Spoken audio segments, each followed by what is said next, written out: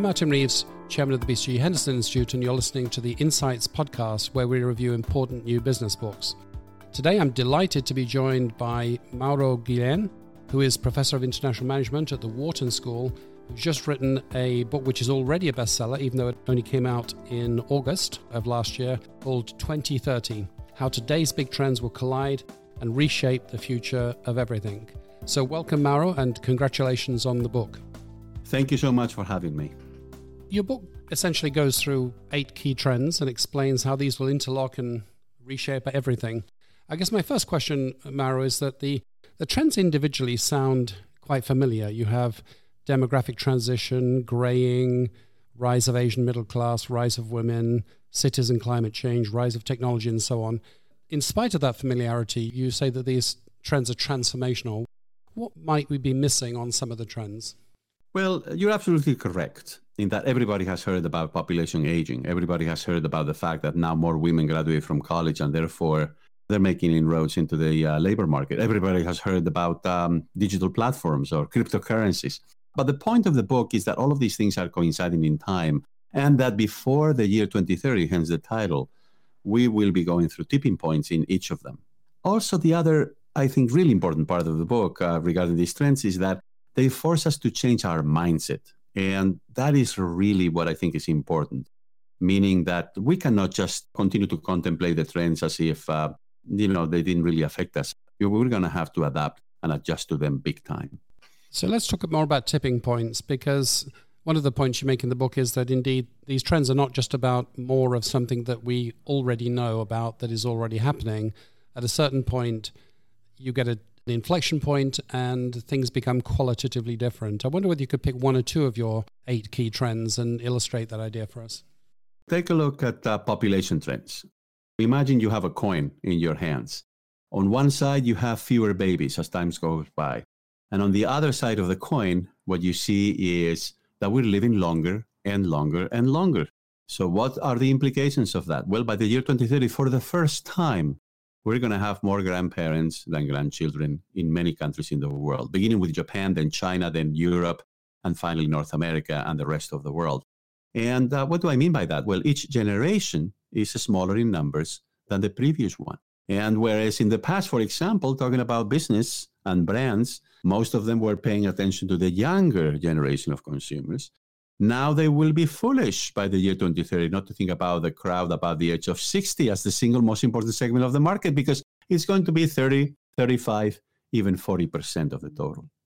So you said that the trends are not just individual trends with tipping points, they actually interlock and have additive effects. Could you illustrate that idea? Could you take a couple of trends, 2 or 3 trends, and show how you put them together and you don't just have 3 trends, you have a different reality? Absolutely. So I would even say it's multiplicative, right? So these trends interact and they multiply each other in many ways predictably, in other ways unexpectedly. 2 examples, very quick ones. I just gave you one, which is technology is making knowledge obsolete more quickly, but we're living longer. But we are still in this mindset in which first you play, then you learn, then you work, then you retire. So we're going to have to change that. In that particular example, you have an economic trend, you have a population trend, and you have a technological trend. All of them interacting in multiplicative ways, I would say. Now, the other one is emerging markets. So in emerging markets, okay, they're growing. Well, that means the middle class is growing.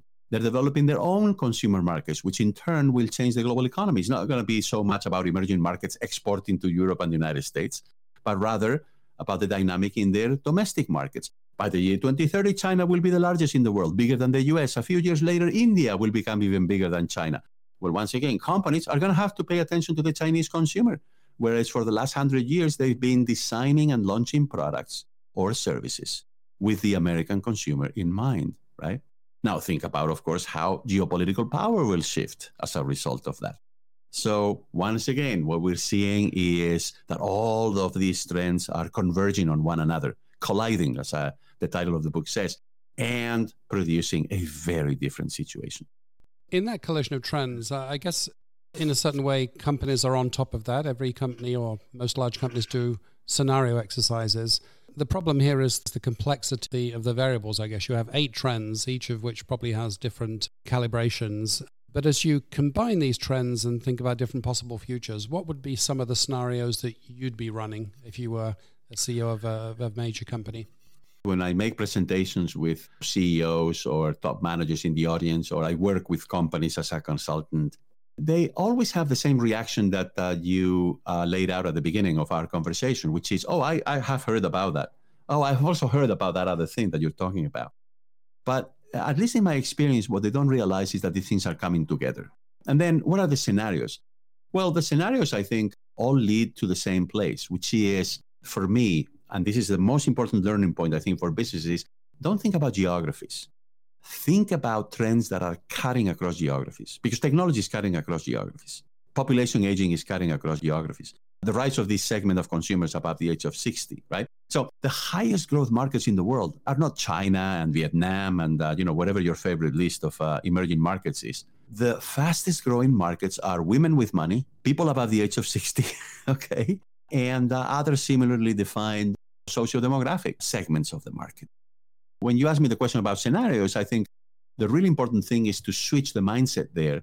And yes, try to anticipate what's going to happen, but not with geographies in the world, but rather with segments, with different kinds of consumers. So you've talked a little bit about some of the market shifts that these trends will cause, a shift in the education market, a shift in the retirement market, a shift, who's doing the buying and so on. What are the implications or some of the implications for business? And what I mean by that is, if we think about how a business is structured, what businesses are for, how they conduct business, what the conventional wisdom of management is, what are some of the main secondary implications for how we do business? Well, that's a terrific question, Martin, because it's not just about what's going on in the market. It's what's going on inside businesses and how they're going to have to change their internal processes. Look, let me give you 3 examples. One is attracting and retaining talent. We know that talent in this knowledge-based economy is going to be really important. But again, I was mentioning earlier that we're going to go away from a situation in which we have 3 or 4 jobs during our lifetime to a situation in which maybe we pursue 2 or 3 careers, right, during our lifetime. So in other words, that we go back to school when we turn 40 because whatever we learned 20 years earlier has become obsolete because of technological change. So companies are going to have to adapt to that, to having older workers being very productive and very creative. A lot of companies these days, once a worker turns 50, they want to get rid of him or her. So that's one big example in which I think businesses will have to change internally. The second, I think, is in terms of not making the assumption that what gave you success in the past is going to give you success in the future. Because once again, when you have so many things changing, right? And it is, there's a considerable degree of inertia. I think you know this better than anybody else, given your background, right? Which is that we tend to continue doing what we feel was successful in the past. And I think this is something that has to change in the DNA, in the organizational culture, because most likely when we're going through so many transformations, that's not going to be the case, right? And then one last very quick example, adopting technology and deploying technology inside of the firm. Look, the biggest challenge is not to bring technology in. The biggest challenge is to combine that technology with the other resources or capabilities that a company has, including the employees, of course, and making it compatible with the organizational culture and so on and so forth. And, what we're seeing is that a lot of companies, especially established ones, I'm talking about companies that have been around for a long time, they're having trouble incorporating online sales, or they're having trouble incorporating AI-based, artificial intelligence-based, or big data-based selection of employees and all that. And the reason is that the key to success is not just that picking and choosing the right technologies, it's integrating those technologies and making them compatible with the DNA of the organization of the company. So here specifically, I'm not talking about startups. I'm talking about the established companies. So let's assume that these trends will define the future and they get us to a totally different place and we buy all of your forecasts and presumptions on that front. I guess some CFOs might say, well, that's a decade out. And if I discount what's happening 10 years out at 10%, that gives me, a 10% mind share for this the thing you're talking about. But you make the case that now is the time the company should be addressing and preparing for the new future. What would be your argument, your counter-argument? I think the counter-argument would be that the kinds of transformations we're going through now don't occur all the time. They don't occur every decade. I think we are witnessing the end of the world in which you and I were born into, right? The world in which we were educated. that world that I guess emerged out of the ashes of World War II. So this is the kind of transformation that happens only every 50, 60, 70, 80 years. And I think it would be extremely myopic to believe that you can just kick the can down the road, if you allow me to use that expression, by saying, look, we will adapt. And in any event, it's okay. We can continue to make money over the next few years doing things the way we're doing them. So I think one has to grasp the magnitude of what's going on and the potential implications. And by the way, in my experience with companies, as you know, many companies are engaged in 5-year planning. And I think I have been able to persuade at least a couple of them that maybe they should engage in 10-year planning, because precisely when so many things are changing, our human instinct is to focus on the short term. But the correct attitude or perspective is to focus on not just 5 years, but maybe 10 years down the road, because you need to anticipate what the future state of the world is going to be, right, in order to adjust to it. There's always a contradiction or a tension in any forecasting exercise, in that we forecast to prepare for the future. And if we prepare for the future, then presumably we can act against forecasts and we can shape our fate. And so I wanted to ask you, which part of your 8 trends and their outcomes seem close to inevitable? People say that demographics is fate, for example. And which of them depend pretty much on how we respond to the underlying changes? I'm thinking of, for instance, climate change in cities. The fate of cities will probably depend on what cities do about climate change. How would you shade the list for degree of fatalism? And I think it's a little bit of both, right? So obviously the future is not predetermined, but there are certain trends that are larger than any company, any organization, any industry, right? And you have to accept that those trends are going on. But it is also, absolutely the case that certain trends can be addressed, and then you can even try to deflect them a little bit, maybe not reverse them, but certainly deflect them. Now, having said that, I think the more interesting aspect here is which companies can be trendsetters versus which companies have to accept the trends, right? They have to take the trends as they are and try to adapt to them and try to ride the wave as if they were surfers. And look, in my appreciation, and maybe some people would disagree with me, there's very few companies that are truly trendsetters. And most of companies, however, they have to adjust. They have to adapt. They have to try to ride the wave as opposed to swim against the stream. And so if that's the case, then once again, I think 3 simple steps. One is study the trends, try to anticipate them. Number 2 is try to come up with an assessment as to what the world will look like in 5 years or 7 years, whatever your time horizon you think should be, and then take action. And normally action takes more than a couple of months or a couple of years. And again, I realize that short-termism is a very powerful force because the markets for publicly listed companies are always demanding short-term results. But I think that's, as Oscar Wilde used to say, that's a temptation that we have to resist, I think, especially during these times. Economists are interested in what will happen on average or in aggregate. And of course, competition and strategy is all about defying trends, being exceptions. And indeed, in the book, you say that these trends will cause bifurcation. Some will win, some will lose. What defines or what separates winners from losers in this changing context? For instance, you talk about lateral solutions, peripheral vision, and other strategies. Mm-hmm. What is the profile of a winner and the profile of a loser? Let me answer the question with 3 very basic points. Number 1, I think the winners are the ones that don't deny that there is change, okay? And by the way, you can also apply that principle to the world of politics. As you know, there are politicians out there who are telling us, hey, there's no change is not happening, or we can go back right to the past. We can turn the clock back. So the first thing is not to deny what the reality seems to be telling us, right? That's the first step that differentiates winners from losers. The second one is to do the homework, right? It's as simple as that. You have to go and understand the numbers and understand the trends and understand every detail of it as it may impact your industry, your markets, your company, right? Number 2. And then once again, number 3, straight from the top of the organization must come a message that change is needed, because something very simple, the only possible response to change is change itself. So if we assume as a given that there is change going on in the world right now, then the only possible organizational response is change. I'm wondering whether we see any change in the fabric of a company itself. I mean, we think of a company as a free market actor that addresses market needs and is primarily driven by economics. And more recently, that's been informed by a focus on purpose and corporate social responsibility. If we teach an MBA class in 10 years' time, will we be giving a very different picture of what a corporation is, how it acts, and what it's there for? Well, I think in the context of what's going on right now in the United States, in other parts of the world, I think that question has acquired a lot of urgency. We're going through a pandemic, which is a great accelerator of trends. I mean, this pandemic accelerates technology adoption, it accelerates population trends, the rise of emerging markets, and so on and so forth.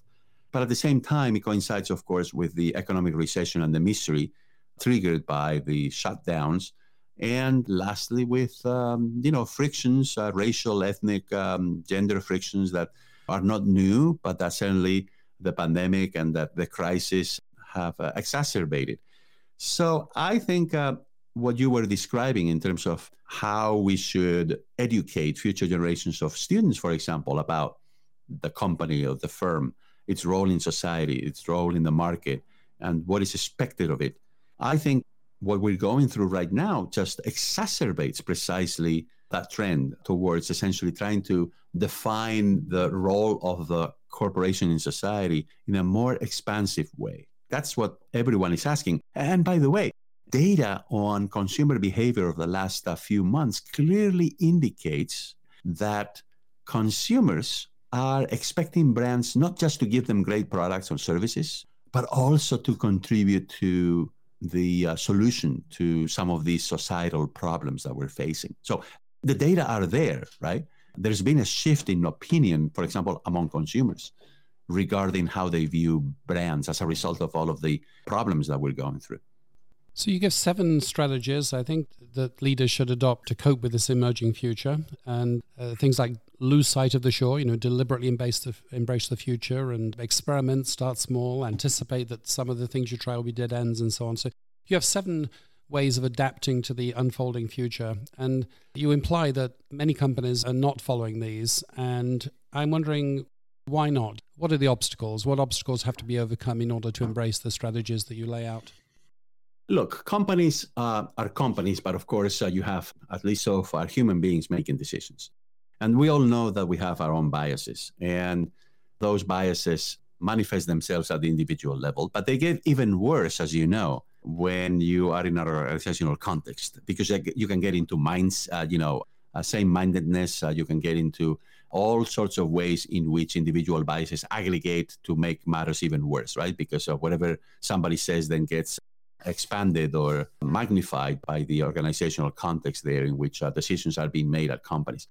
So I think it's really important to break with that inertia, those biases that we have, and also, to take care of these human instincts that we have. Look, when we perceive that so many things are changing, right? When we perceive that, it's like we're going through a big transformation, we tend to go to the extremes. We either freeze and we don't make any decisions because we're just scared, or we decide, let's take bold action. Let's reinvent the entire company. Let's just transform ourselves from top to bottom, inside out.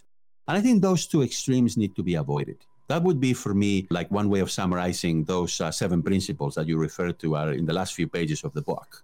And I think it all boils down to, if we want to even simplify the message further, it all boils down to one very simple thing, which is in times such as this, when everything is out of whack and you don't know where the pieces are going to fall, what you need to do is avoid making irreversible decisions. Don't make a decision that you cannot correct in real time later, depending on how the environment evolves. Don't drive yourself into a corner, into a dead end. You need to make decisions, so don't freeze, but at the same time, don't make decisions that are so irreversible that you can get into even more trouble than you were in the beginning. So I'd like to go on, Mauro. It's a fascinating and deep subject, but I just permit myself one last question. You wrote the book largely before COVID, but you added a postscript on the pandemic. As I read it, your main point was that the pandemic actually accelerates the future, brings it forward, accelerates the changes. Could you explain to us why that's your view? Yes, that's exactly right. This pandemic is very different from, example, the 1918-1919 influenza pandemic. It's very different from other large-scale economic crises that we've had, including the Great Depression or the big crisis in the 1970s. It's a crisis that, for the most part, accelerates pre-existing trends. I mean, I think there's a couple of exceptions. For example, cities, in Europe and the United States, maybe people will think twice about living downtown. They might prefer to live more outside, especially in the context of social distancing and remote work. But for the most part, the demographic trends, the rise of emerging markets, the use of technology, all of those things are getting accelerated by this pandemic and by the crisis triggered by the pandemic. And so, my only regret about the book is that instead of 2030 as the title, I should have chosen 2028, precisely for the reason that you mentioned, which is that the pandemic, the crisis we're in, is accelerating things. So the future that I describe in the book is actually arriving faster rather than more slowly. I've been speaking with Mauro Guillén, who is the Professor of International Management at the Wharton School, about his new book, 2030, How Today's Big Trends Will Collide and Reshape the Future of Everything, which was published in August 2020 by St. Martin's Press. A great read. I strongly recommend it. I think it's applicable to all businesses. And I just want to thank you again, Mauro, for joining me, and congratulations already on the many achievements of the book, and I hope that it continues to go well. Thank you so very much for having me on your podcast.